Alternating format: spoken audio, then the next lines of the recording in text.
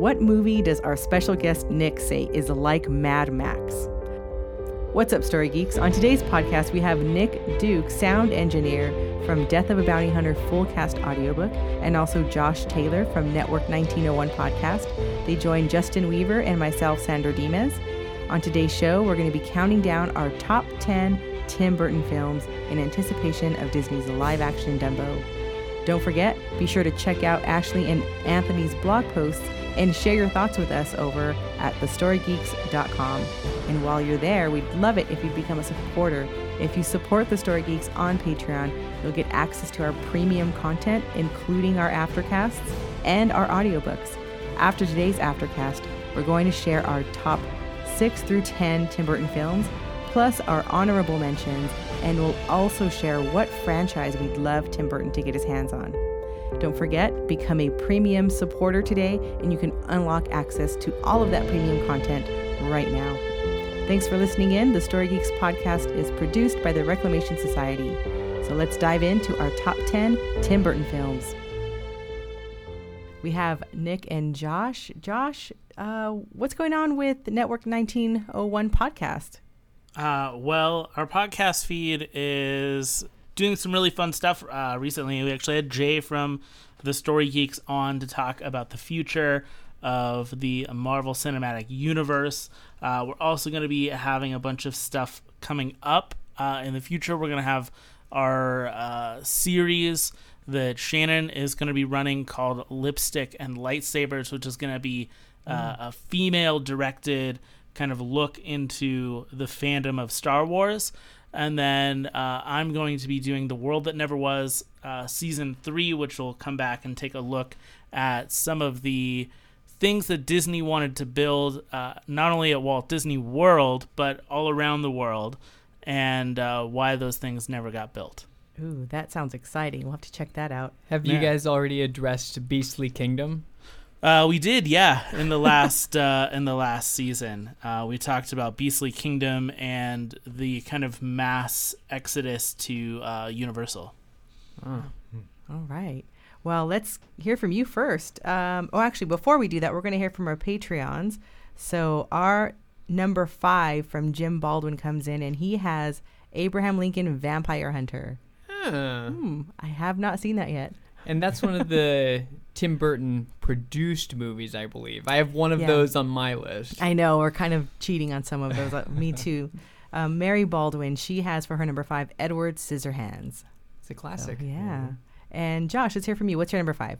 Number 5 from me is my favorite on the list, and it is Big Fish. Big Fish. Wow. Oh, that's such a good one. I put it on here because I think that Big Fish is kind of the beginning of where Tim Burton has gone in the last 10 years, with movies like Big Eyes and Alice in Wonderland, the things that are really kind of fantasy films rather than the dark gothic films. However, Big Fish is the best of that lot, and like nothing else compares to it. That's a good point. Yeah, I agree with everything you just said. I'll be talking about Big Fish myself in a little bit. Yeah, same. Okay. Yeah. Well, let's hear from you then. What's your number 5, Justin? My number 5 is, I guess, a little bit of a guilty pleasure. It is Mars Attacks with an exclamation point for proper nomenclature. guilty? You have to say it with the exclamation point, too.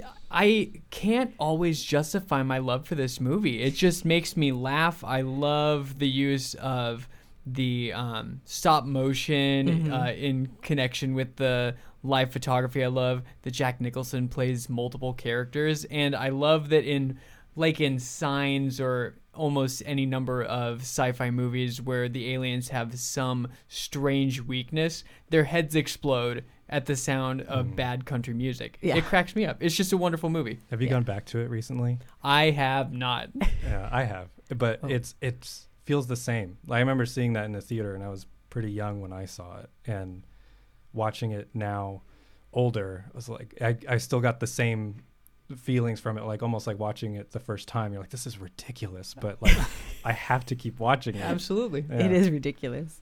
It's a lot of fun though. Nick, let's hear from you. What is your number 5? My number 5 is Sleepy Hollow. Oh. And which is weird because when I originally saw it, I didn't think much of it. I was like, oh, this is kind of. I just felt. I guess I focused too much on like how gory it was and kind of gross it was. But like years on, going back to it, I was like, oh, there really isn't that much violence in it compared to, other movies. But you're numb now. Yeah, too numb. So I just love. I don't know if it's the writing or if it's just Johnny Depp himself, how he carries that story. I love the contrast of the duality of his character, where he's this constable in New York, but he is kind of sickened by the sight of violence and dead bodies and stuff. But like he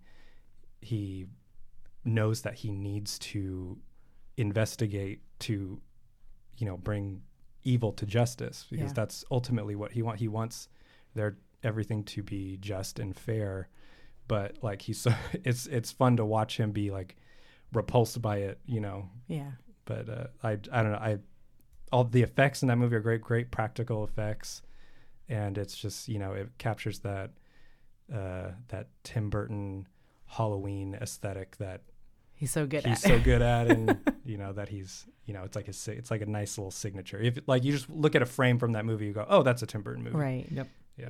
His films are very very much with a Burton touch. Like you can see a lot of his films are like that, not all of them. And actually my number 5 is the same as what you have, Josh. It's Big Fish. I have to say, I just saw a High School Musical version of Big Fish, and it was not horrible. It was actually really cool. And oh, no way. I want to see this like right now. I think it's over, but it was at San Dimas High School, and they did a fantastic job. Editor's note. Big Fish does actually have an official Broadway musical version, written by John August, the writer of the movie. I was brought to tears. It's such a beautiful story. What I love about this story is that you see Albert Finney, who's a fantastic actor, and he's playing the father, and you have like this father-son strained relationship. And Billy Crudup, there's something about him that he's just really good at playing an angry jerk. So he's playing that role pretty well.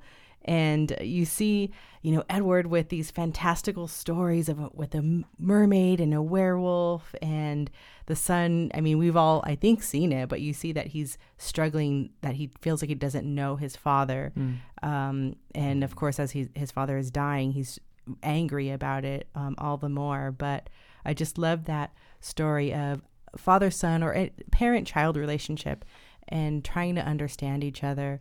And really what Burton's goal in that film was, or the author of the book, he was saying that it's about seeing that all we are stories. And so the stories that the father created was really helping him convey to the son who he was, and the son finally realized that. So I love that. Just it's a beautiful story. Yeah. And I love that one of the closing scenes is everyone standing around after the funeral just laughing and telling stories about him. Right. Yeah. And that he lives on in that way through his life, through his stories. Right. It's such a beautiful story. And I feel like Burton restrained himself in not making it as quirky as it could have been. Even though you have these fantastic elements, he kept it pretty tame. He treated it very seriously. He did. For a fantastical kind of story. It feels like he treated it very seriously. Yeah.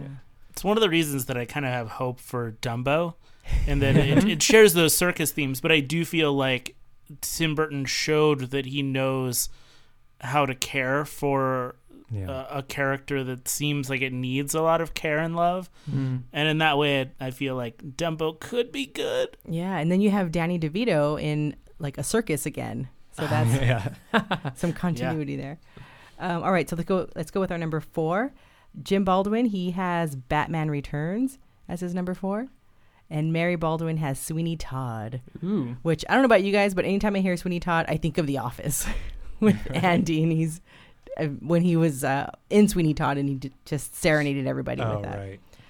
And Josh, what is your number 4? My number 4 is Beetlejuice. Ooh.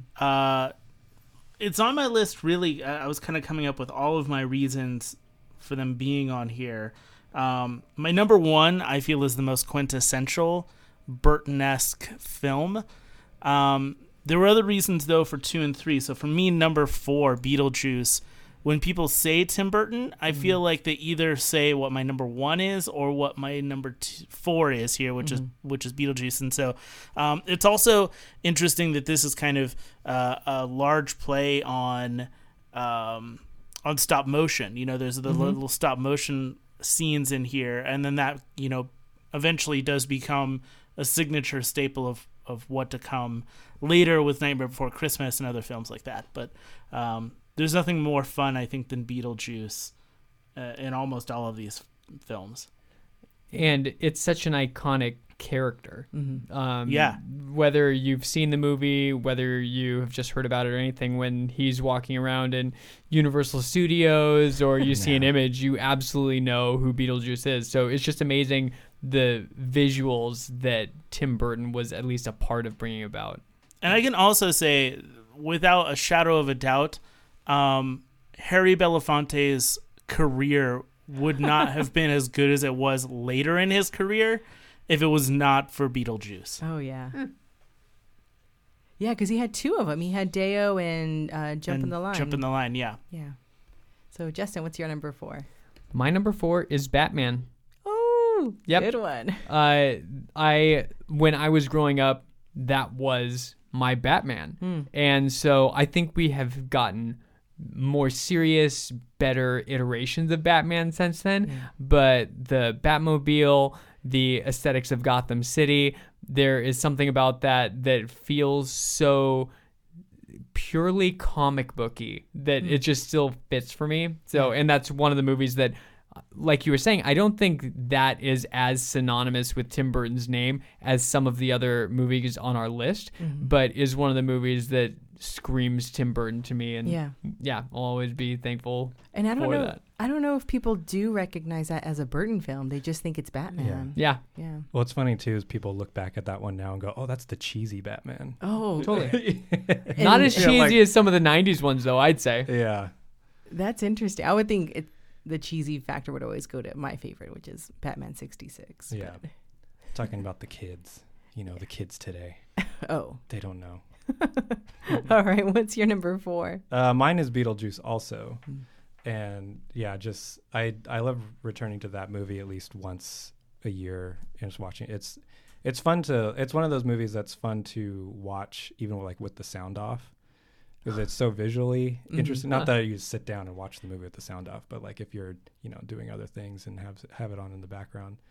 But yeah, so it the style of that movie just really grabs you from the get-go. And again, I'm a sucker for practical effects stuff. So all the practical effects in that movie are fantastic. Where they're, the ghosts are trying to learn how to be scary, and they're the scariest thing that they can think of is okay, I'll stretch my jaw out and put my eyeballs in my mouth, and that's pretty scary. Yeah. But yeah, just. And I love stories too that when you see it, you go, who thought of this, and things that can only come, from a particular artist, and if somebody were to do Beetlejuice Goes Hawaiian or something, and you're just this doesn't feel this came from Tim Burton. Yeah. But yeah, that's my number 4, Beetlejuice. Don't say it 2 more times. No, I already said it twice, so I got to say it one more time. All right. Well, my number 4 is Batman.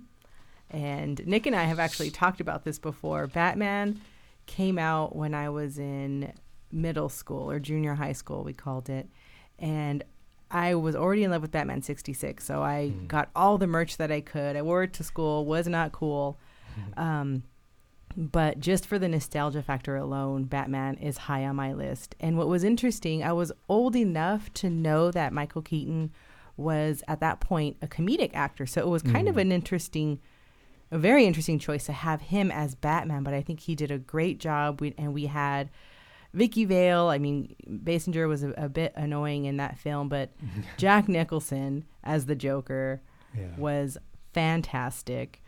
And I think he's probably on most people's top 3 of Jokers, with Hamill and Ledger being somewhere on I would there. even say villains in general. Yeah. For movie villains. I honestly think if it didn't work with Nicholson, it might not have been, as culturally impactful as it was. Right. Because Yeah. it's really in superhero movies, like, it's only as good as the villain. Mm-hmm.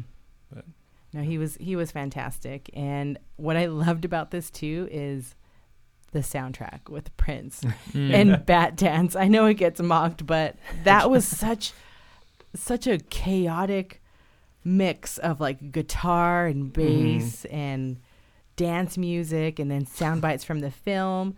So it was just this menagerie of chaos and fun and Burton, and I loved it. So that is my number 4. All right, we're going to go to our number 3. Jim Baldwin has Beetlejuice. Mary Baldwin has Sleepy Hollow. So we've got some consistent movies in here.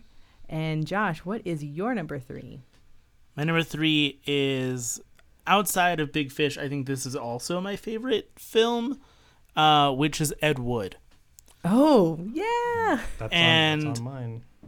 Ed Wood, to me, is the best Tim Burton film as far as like pandering to what could be Oscar bait.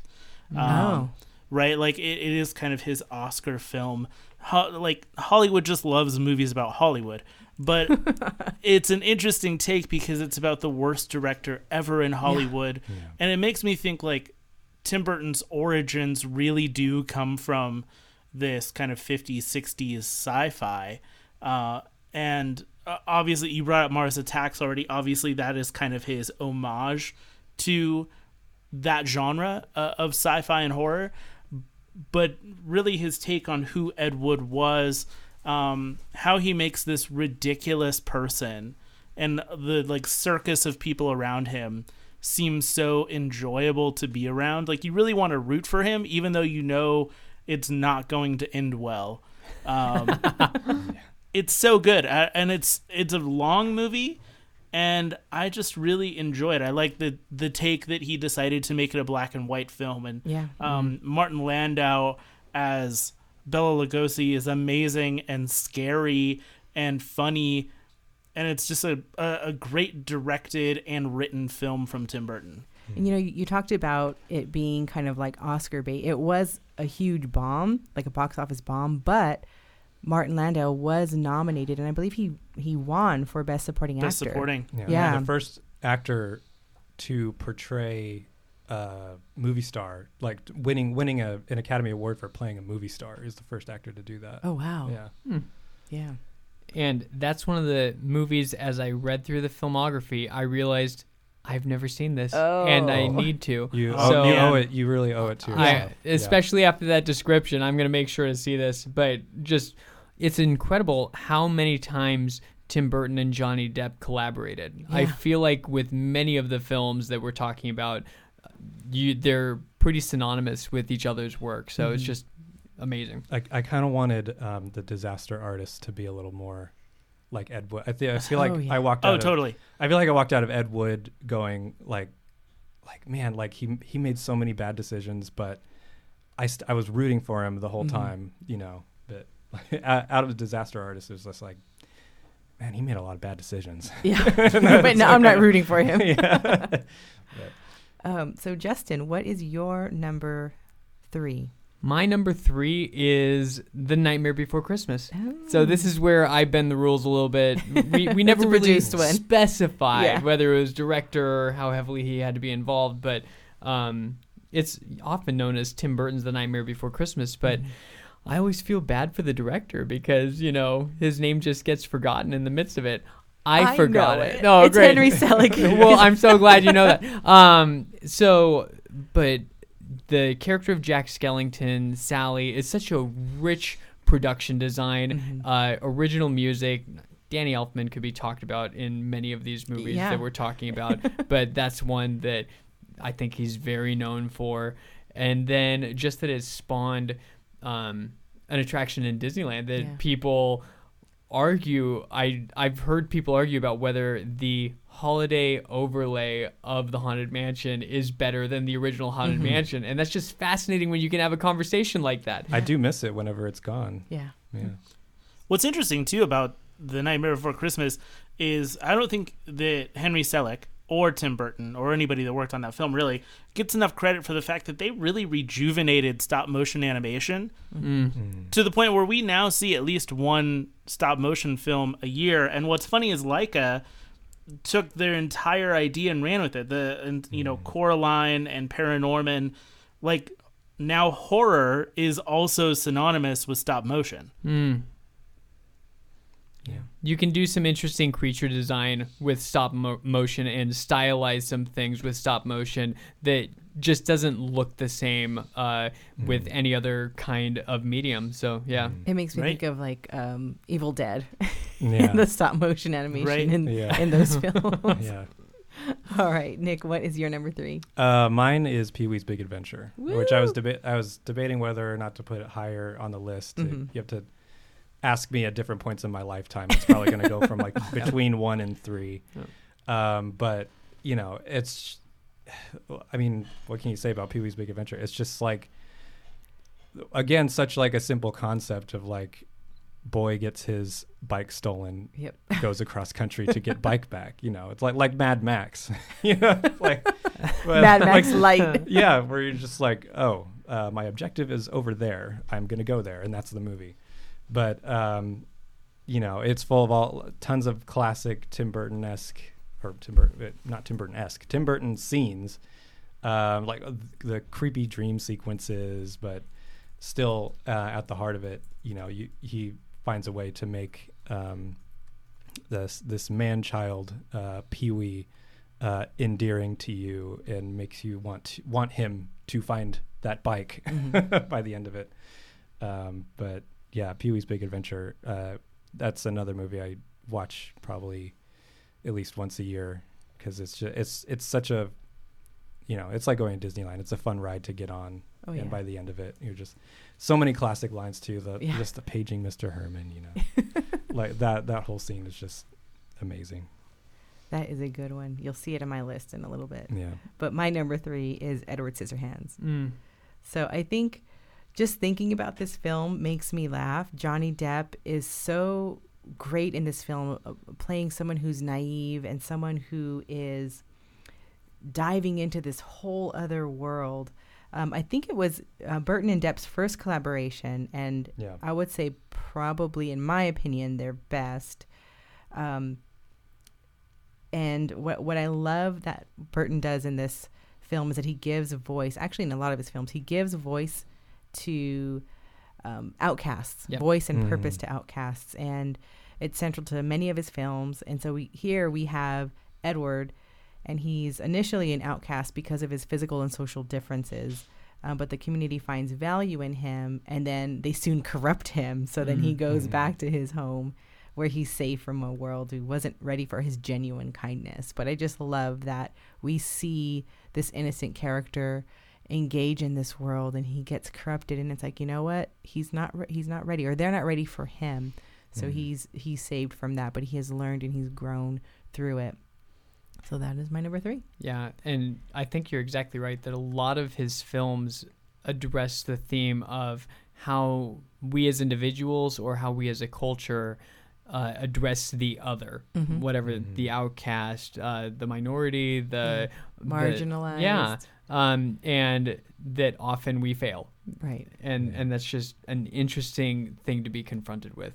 And I think that's why these, like Nightmare Before Christmas, like Beetlejuice, like Edward Scissorhands, they continue to thrive because there are always going to be teenagers, and that's usually teenagers are in that space where they feel like an outcast. They're kind of struggling with where they fit in the world. And so films like this, I think, resonate with those people, resonated with me when I was in that space, and just kind of said, oh, there's a place for you, you dark little soul. So. Gives you a new shirt to buy at Hot Topic. Yes. All right, so we're going to go to our number 2. Jim Baldwin, for his number 2, has Batman. So that was on his list as well. And Mary Baldwin, for her number 2, she has Pee-wee's Big Adventure. So someone else with good taste. So Josh, what is your number 2?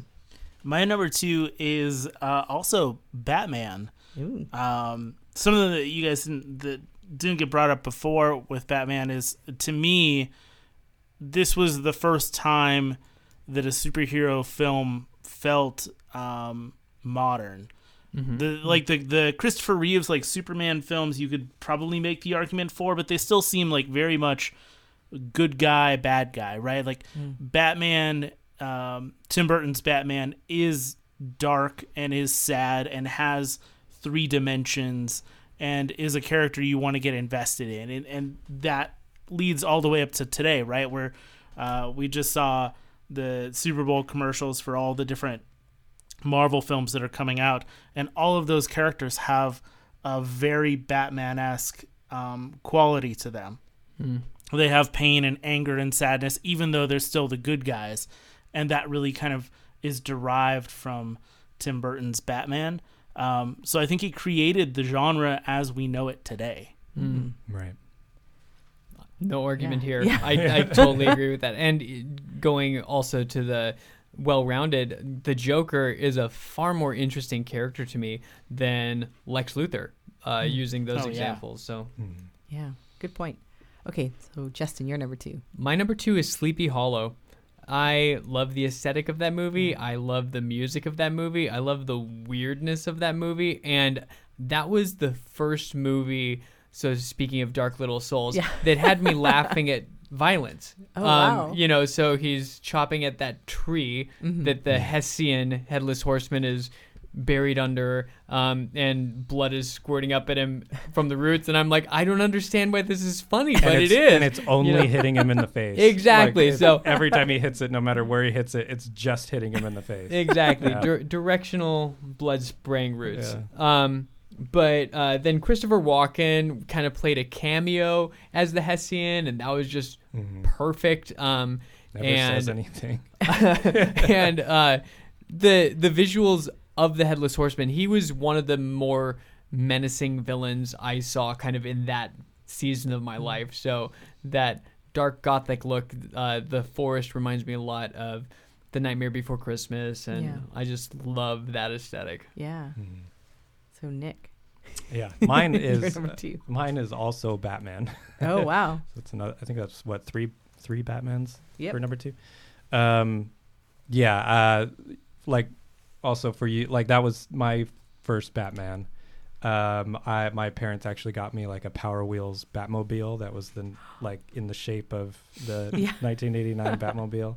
Got to drive around the cul-de-sac and be a traffic hazard, but yeah, in the name of justice. But yeah, it just everything about that movie, it launched like an appreciation for geek culture in me, like from the get-go. Like after that, it was just like, okay, the Batman was great. What about Superman? Oh, Superman's pretty cool. Oh, let's go over Wonder Woman's awesome. And oh, what's that over there? Marvel? Okay, Spider-Man? Oh, well, there's more. And like you just keep going. And before you know, it's like 20 years later. And yeah, it's from the Gothic. I love the Gothic style of it. Like even like Vicky Vale's apartment has like this like industrial like metal like pylons with like rivets in them. You know, it's all painted white, so it looks like a nice like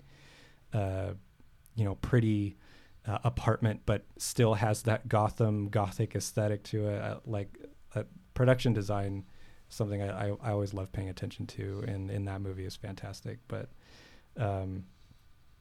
yeah, and again, Jack Nicholson as Joker. I normally don't like seeing Joker origin stories because Joker's like more interesting when you don't know where he comes from and stuff like that. But with the 1989 Batman, I didn't care so much about that.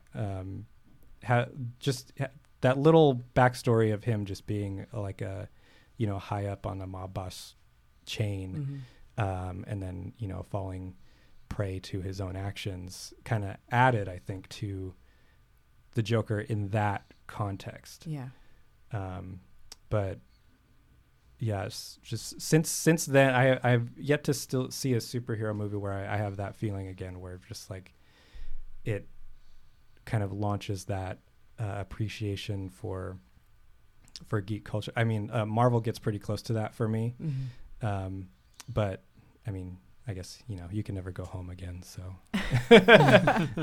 well, the thing I love about Burton is that, especially for his own films, when he's adapting a book or something, he doesn't quite put as heavy of a signature on that, and I think it's good. It's appropriate, but for his own works, he just goes for it. Like what is appealing to him and what he likes as far as the aesthetic, the production design, he goes for it. Yeah. And I like that. I like that he is being consistent in that. Like this is who he is, and this is what he's putting out for people to consume. And I love that about I love style. that they always feel like one cohesive piece. Yeah. Like each movie, it's contained. It doesn't feel like he's pulling a little from here and pulling a little from here. It's just like, especially with Batman, it's like I believe that world exists, within the context of that frame. Yeah.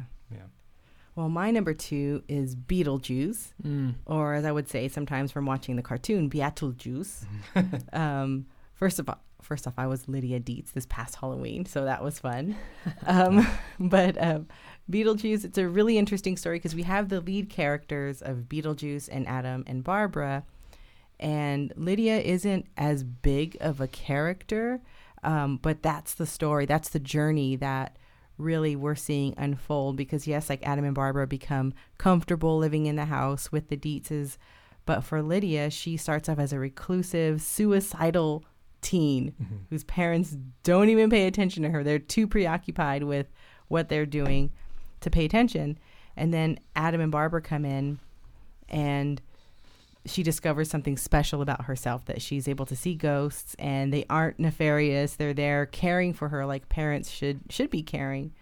And she goes from the beginning of the movie saying, my whole life is a dark room, and saying, writing her suicide note where I plummeted to her death, to someone who's doing well in school, which tells you that she's in a more positive outlook.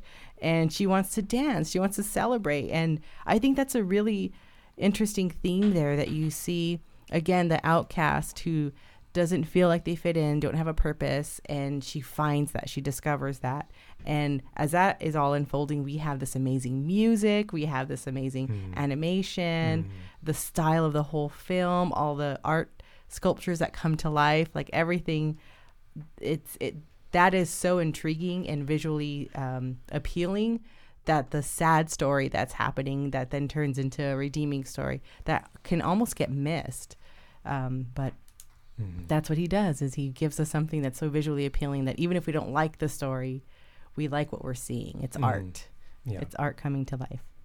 All right, so now we're at our number 1. Jim Baldwin, his number 1 is Sleepy Hollow. So nice. He made Good that man. one. Yeah, that one made a lot of people's lists. Mary Baldwin, her number 1 is Beetlejuice. Beetlejuice. Oh no. Josh, what is your number 1? My number 1 is what I think. It's what I think of when I think of Tim Burton, and that is Edward Scissorhands. Oh. I think of the collaborations with Johnny Depp, like you said. I think of the pastel kind of valley of California look in contrast with the dark, grim, home that Edward lives in. The fact that he got Vincent Price to be in it. Oh, yeah. The ideas of this kind of Frankenstein story, and obviously, like, we didn't even touch Frankenweenie in this top 5. That's right. But he loves that Frankenstein story. So it's like, if you want to know what's inside the mind of Tim Burton, I just feel like all you have to do is watch Edward Scissorhands, and you 100% understand who he is. I always got the idea that Edward Scissorhands was almost an autobiography for him. Oh yeah, yeah. And I think he so badly wants to be the Vincent Price character. I think that's a good point, like what you're saying. Oh, by the way, Josh, Justin was doing like scissor hands when you were alluding earlier to what your number 1 would be. I was guessing what was the most Burton-esque, and I agree with you. And I got my favorite scene from the entire film is the waterbed scene. when he where pokes he's holes. just like continues to poke holes and like doesn't know what to do. It's like the best gag that you could have ever put in that film. Yeah. And you're right, like talking about it being kind of autobiographical, because it's really interesting if you think of someone like Burton, and he is kind of a weird guy, and yet for Edward, he's also in this dark place. Like, it looks grim, but he's really the better person, because the things that look normal and pristine, those are the ones who are corrupt, and those are the ones who are harming him, where he can clearly harm them and he doesn't use his shears to slice them Right. up. So yeah, I wonder if that's his vibe. That's what he feels. Yeah, and feeling like it's better to live in reality, even if reality doesn't look perfect. There's a greater truth, there's a greater substance to that, and yeah, I totally agree with that. Yeah, that's a good way to put it. All right, what is your number one? My number Justin. one is Big Fish. I'm going back to the happy ones. I have watched Big Fish maybe more times than like the rest of my list combined. wow. I love that movie. It is so beautiful and funny. It's larger than life. It's amazingly touching. I mean, I know we've already talked about it a couple of times, but as story geeks, I think that story plays such a uniquely pivotal role overtly throughout that entire movie, in a way that is special. It makes me appreciate my family and friends, and whenever a movie kind of makes me want to live better, that always jumps to the top of my list. I value that. And recently, listening to the Hamilton soundtrack, I feel like it ends in a similar place, where it's kind of asking, everyone lives, everyone dies, but who tells your story, and what kinds of stories will they tell? And it just kind of inspires me to live better. I think by that description, you're going to get a lot of people who have never seen Big Fish to watch it. Ewan McGregor is great in that movie. Yeah. He is such a charming He is. guy. I wish he had carried a lightsaber, but we have that in another movie. Wish he was my dad. Oh. Not really. All right, on that note, what is your number one, Nick? My number one is actually Ed Wood. Ooh. And I just watched this again recently. I think like of all of Tim Burton's characters, I feel like I most feel connected to Ed. Was it Edward J. Wood Jr.? I think is his full name or something. Yeah. I feel like I connect with him the most, not in every way. But You don't wear the sweaters? no, not the Angora sweaters. Yeah. It's he just he has this relentless optimism in his life. He wants so badly to tell stories. He wants people to see his stories, and he wants to be known for his stories.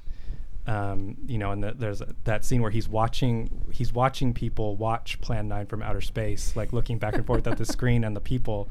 He's like, "This is it. This is the one that people are going to know me for." And Well, it's true. and it was true. But like it is sad that how things play out, and how eventually he does get his wish, but unfortunately it's like years later after he's died. Yeah. But yeah, just I love how like relentlessly optimistic he is, and he just charms everyone around. Like his enthusiasm for his work makes everyone want to be around him, and help him on this journey, even though they know they're not going to be paid well for it. And that, all the graveyards look like cardboard and like AstroTurf, but like he still, gets people to believe in him. And I just feel like people can identify with that, when you want to be heard so badly. But I mean, it's just unfortunately in the way he does it is, at the cost of, sometimes literally at the cost of other people's wallets, Right. and their time. Mm-hmm. But I love the line that Bill Murray says, like, how do you do this? There's a scene where not to give too much away, but like where everyone on the crew has to get baptized basically to get money for a project. He says, how do you do it? How do you get all your friends to get baptized so you can make your monster movie? You know, but yeah, Ed Wood that's my number one, because I feel like that's the Tim Burton movie I connect with the most. As Justin has never seen this movie, I feel like he must think it's the craziest thing. Well, but we're talking about Tim Burton movies, so I'm like, oh, okay, that sounds about right. Also, Yeah, sure. I also love the relationship between Bela Lugosi and Ed Wood as it's portrayed in the movie, because like I've heard that that's how Tim was with Vincent Price. Like he became friends with him late in Vincent's years, and I think he brought that relationship dynamic into the movie, because like when you see Ed and Lugosi together, it's just like, you know, here's this boy that grew up loving this man so much, and like when he finally gets to meet him and you know, realizes how down on his luck he is, he doesn't just go, oh, that's so sad for Bella. You know, he's like, I want to help this man. I want to revitalize his career and his life, and I think that's really special. So my number one is Pee-wee's Big Adventure. And I was so happy to hear that, Nick, that it would sometimes make your number one. Yeah, it was hard for me. It is hands down one of my favorite films. It came out when I was a little kid, and it was a really bold debut. I mean, here's this new director coming out, and he makes a childlike male lead who has a house full of toys and a fire pole instead of stairs, a wet water willy instead of a regular sprinkler. And like you mentioned, he has all of these quotable lines. You know, I know you are, but what am I? And take a picture, it'll last longer. All these different lines. I'm a loner, Dottie, a rebel. And it really, again, we're talking about the societal norms that Burton kind of chucks. So it's a playbook for those who reject those societal norms. And they say, you know, I don't want to stop playing when I grow up. And I loved that. That really spoke to me. I thought, you know, when I grow up, I'm going to have toys. I'm just going to do me. Like if I want to be silly and I want to ride a bike that has a little tiger face on it and I'm singing in the park, like I'm going to do that. And I've done stuff like that before. And it's fantastic to feel like I'm an adult. I can buy this stuff on my own and do this. Yeah. I had that. I went to, after work today, I was like, I'm going to Disneyland because I can. And I was just running around Disneyland by myself. Going like, and I can wonderful. do this. Yeah. Yeah. And I also loved Elfman, his score for Pee-wee's Big Adventure. You know, you have this guy from Oingo Boingo coming in and making his first orchestral score. Yeah. And it's fantastic. It's whimsical, it's silly, and it's pretty iconic. When people hear it, they go, oh, that's the thing from Pee-wee's Big Adventure. So that's it. That's my number one. That's it for today's show. Special thanks to Nick Duke, the sound engineer of the Death of a Bounty Hunter full cast audiobook, Josh Taylor from Network 1901 podcast, and Sandra Demas for joining me on today's show. If you want more content from the Story Geeks related to Tim Burton's Top 10, head over to thestorygeeks.com. This week you'll find blogs from Ashley and Anthony, and if you head over right now and become a supporter of the Story Geeks for $2 a month or more, you'll unlock access to this week's Aftercast, where we discuss our top 6 through 10 of our Tim Burton top favorites, and we'll also talk about what properties we want Tim Burton to get his hands on next. Coming up, we have a lot of great content from the Story Geeks, so stay tuned and don't forget to subscribe so you don't miss out on any of it. If you enjoyed today's show or any of the Story Geeks podcast, please share our show with a geek friend or review the Story Geeks podcast on iTunes. Thanks for listening, and as always, question everything in your favorite geek stories and always seek the truth.